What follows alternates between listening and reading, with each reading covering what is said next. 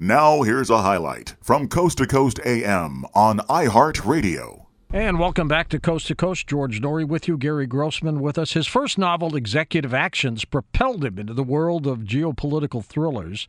Executive Treason, Executive Command, Executive Force, Old Earth further tapped his experience as a journalist, newspaper columnist, media historian, and Emmy Award-winning television producer as well, with many shows. And then he wrote a couple books, Red Hotel and Red Deception with Ed Fuller. Gary, welcome back. Looking forward to this. Thanks so much, George. Great to be back. And I tell you, I felt once again like the old DJ that I started as with the Vogues playing You're the One. I spun that record back in Hudson, New York as a DJ. I love it. That's a great song, isn't it? It sure is. It brings back memories, doesn't it? Absolutely. Do they make music like that anymore? Not like that. No, they do not. Nope. They do not. But great to be here. Thanks. Anyways, great book. And as I was telling Ed, it is scary as all get up. Well, when you start thinking the unthinkable, you really can come up with what might be unknowable to us, but it's sure knowable and doable to other people. And sometimes those other people have real motives. In the case of Red Hotel and now Red Deception, as Ed was talking about with you, it's a pretty undisguised Vladimir Putin. Our character's name is Nikolai Gorshkov, but he is every bit drawn from the hard lines of a KGB officer in the Cold War, right through now the premier and the president of Russia, with the hope that he can rebuild that empire that Ed and you talked about. It is a scary world. We just don't know, and we have to think about all the possibilities that there are, or hope that at least if we're not thinking about them, there are people who can do something about it who are thinking about them. Did I see a real story on the internet, or was it fake, where China is beefing up its nuclear arsenal because of the potential threats from us? China's beefing up everything. And again, what we don't know, you can just imagine that what you heard or what you saw is really the tip of the iceberg. They are building islands, as we know, in the South China Sea. They have a navy that is much bigger than ours, not as heavy as ours in terms of, our number. They have more ships, but we've got more firepower. But they're building more. They are in a land grab. 100 years ago, they said what they want to do is control the world. They're getting there. They own part of the Panama Canal now, which right we gave up. doorstep. Which we gave up. We absolutely gave it up. We absolutely did, and that's going to be in our next book. In fact, Red Chaos. We'll talk in another year. But even what Russia's doing and I talk about. We're really we're not in the Cold War anymore, but we have an ice-cold war. And that ice-cold war is taking place in the Arctic, a warming Arctic for sure. But Russia is there with nuclear-powered icebreakers. China's building more icebreakers as well. What do we have? We have two icebreakers, one that's broken down and one's in the Antarctic.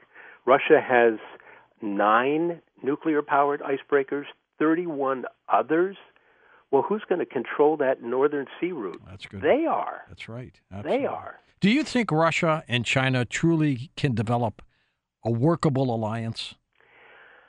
Oh, I think that's the major question of our time.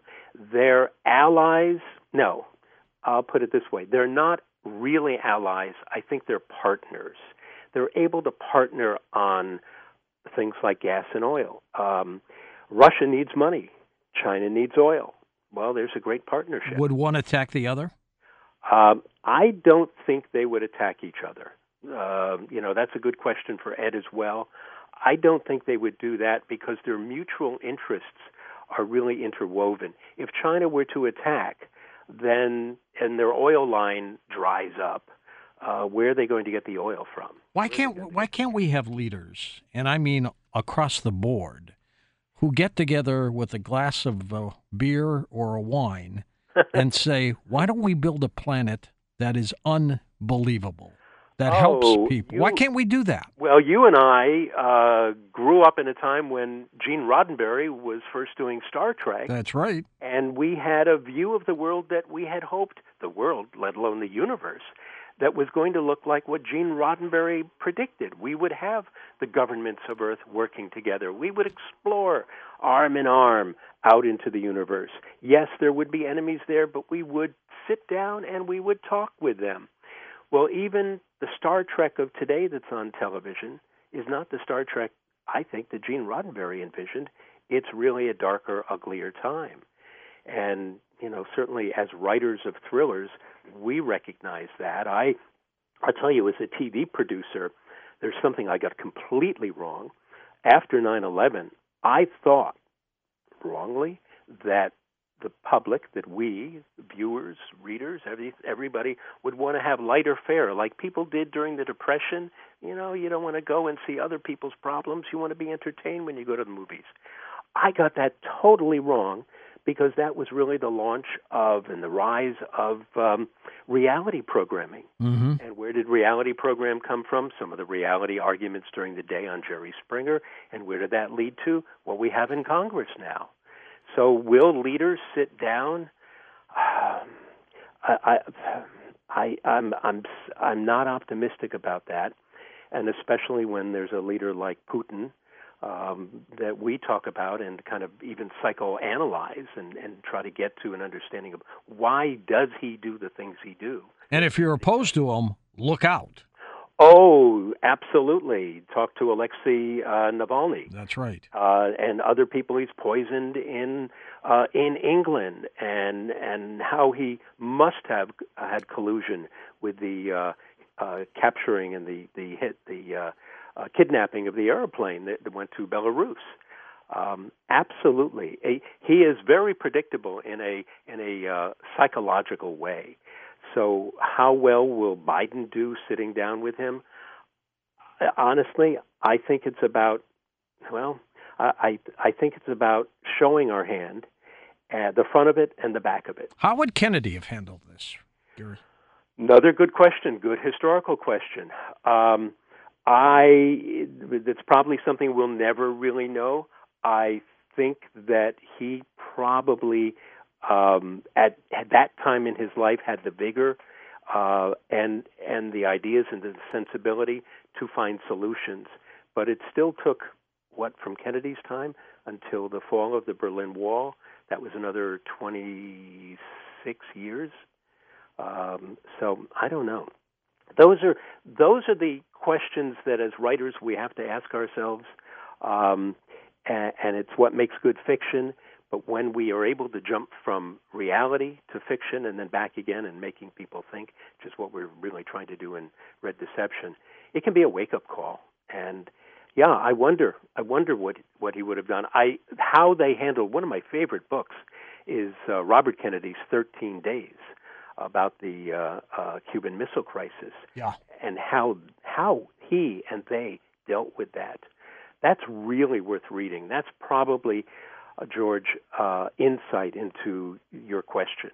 And didn't Khrushchev admit to Kennedy, "This is beyond me," that my generals are going to be in control of this if we don't get this settled? Yes, he did, and I'm sure you remember, maybe other people as well, the route to solving the problem was through an ABC newsman, John Scali. Mm-hmm. John Scali was the intermediary who brought the message back between Russia and the United States, that here was a solution, here was a way for Khrushchev to back down without losing face. And they used a reporter to do that. I mean, I remember us doing these bomb fallout shelter drills in school, and I'm sitting, outside of a locker on my butt with my hands over my knees and my head thinking, how is this going to stop me from a nuke? And guess what? It wouldn't. What they said was, well, you'll be protected from breaking glass. I'm sorry, the glass is going to melt. Yeah, with me. Exactly. The temperature is roughly 100 million degrees Celsius on an atomic bomb close by. Well, if that doesn't get you, certainly the radiation will. And everything that we learned in the 1960s and the 50s and 60s about that, it was all wrong. In the 40s, people were taught to watch the skies. They watched the skies for German planes and Japanese planes, and watch and look out for German submarines. In fact, a Japanese sub fired against Goleta, California, and some shells landed. Japanese balloons landed that were sent aloft. It took quite a long time for them to get to Washington State and to Oregon, but they had incendiary devices in them. They landed, and some of them blew up and started fires. Then from that, watching the skies, it was duck and cover and hide. Well, we're a lot smarter now. We're at least a lot smarter about what would happen. What would happen if there's nuclear war? Is Putin capable of launching one? Yes. Do we think, as writers, he's going to do it? No. But will he, one by one, look at the Baltic states very carefully? Will he move further on Ukraine? And one by one, will China, as you talked before, move into Taiwan? Will it create more islands and challenge Japan? It's a matter of doing all this one by one. And that's where it comes down to what kind of muscle are we going to show, and what is the risk of even doing anything? Do we have the appetite for it in this country? Would you be more concerned about Russia or China if you had to pick one? You're taking us from a red deception into our next book, Red Chaos, and those keywords, deception and chaos, have a lot to do with it. We see Putin as more deceptive. We see China as being able to create more chaos. In the long run, China. In the long run, absolutely China. Putin and Russia don't have a rich country. China does. Yes. Putin wants to be dictator for life. He's got to work at it a lot. China, he's dictator for life. Is Putin respected in Russia or feared? I think he's publicly respected because that's a lot safer way to live. I think he's despised quietly in the way that most dictators are. And there's not a lot people can do. No, there really isn't. Do you think the military would ever coup and take over? Well, you're getting back to one of my important books as a kid, 7 Days in May. Yeah. And Burt Lancaster. Absolutely. The movie was fabulous. Burt Lancaster behind a coup to act against the President of the United States, who he feels is weak. Every couple of years I have to watch that film because it still feels so present to me. Could there be a coup like that in Russia? There could be. I don't know who is ready to move up and control the country after. You know, the bottom line, a lot of people just like to be controlled and not have to make decisions. And when you have Russia, which has virtually no history of democracy, it was one of the problems with the Iraq War. We moved in and said, whoa, here you go, here's democracy. And they said, well, we've been here 7,000 years, what's democracy? If a population is not ready for that, something may come in and fill the void, but then another power-hungry despot is likely to step right in. I had asked Ed the question, are we prepared to do anything as a nation against Russia if they take action against Ukraine, and China if they take action against Taiwan, both of which I think is a very real possibility? Well, we didn't the last time when Putin took a very large step in Crimea. Ed thinks the next play is going to be one of or more of the Baltic nations, Latvia, Lithuania, and Estonia. A lot of those countries have a Russian population that, in fact, don't have the right to vote, particularly in Latvia. And the same way, I don't know if you've seen the TV series yet. It's from Norway. It's called Occupied. It's a wonderful, wonderful, dramatic TV series. The Norwegians come up with an alternate fuel source, and Russia says, that's not going to be good for us. And they move in with forces. Well, Putin could do the exact same thing with Latvia easily. He has boasted that he could take Kiev within 2 weeks. I think he's overstating that. He could take it in probably 2 or 3 days. How quickly could we react to that? We couldn't. We couldn't, exactly. Couldn't. And I'm not sure, Gary, the American people have the stomach for another kind of conflict. Especially, George, and one where they can't even identify where the place is on a map. Yeah, exactly.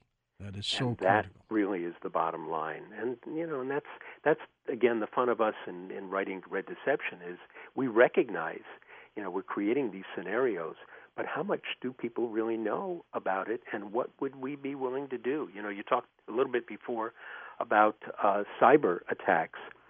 We've got a tremendous ability to counterattack, but are we going to flex the muscle? Are we willing to do that? And maybe we already have. Maybe we have. We don't know. But right now, we look like a paper tiger. Listen to more Coast to Coast AM every weeknight at 1 a.m. Eastern, and go to coasttocoastam.com for more.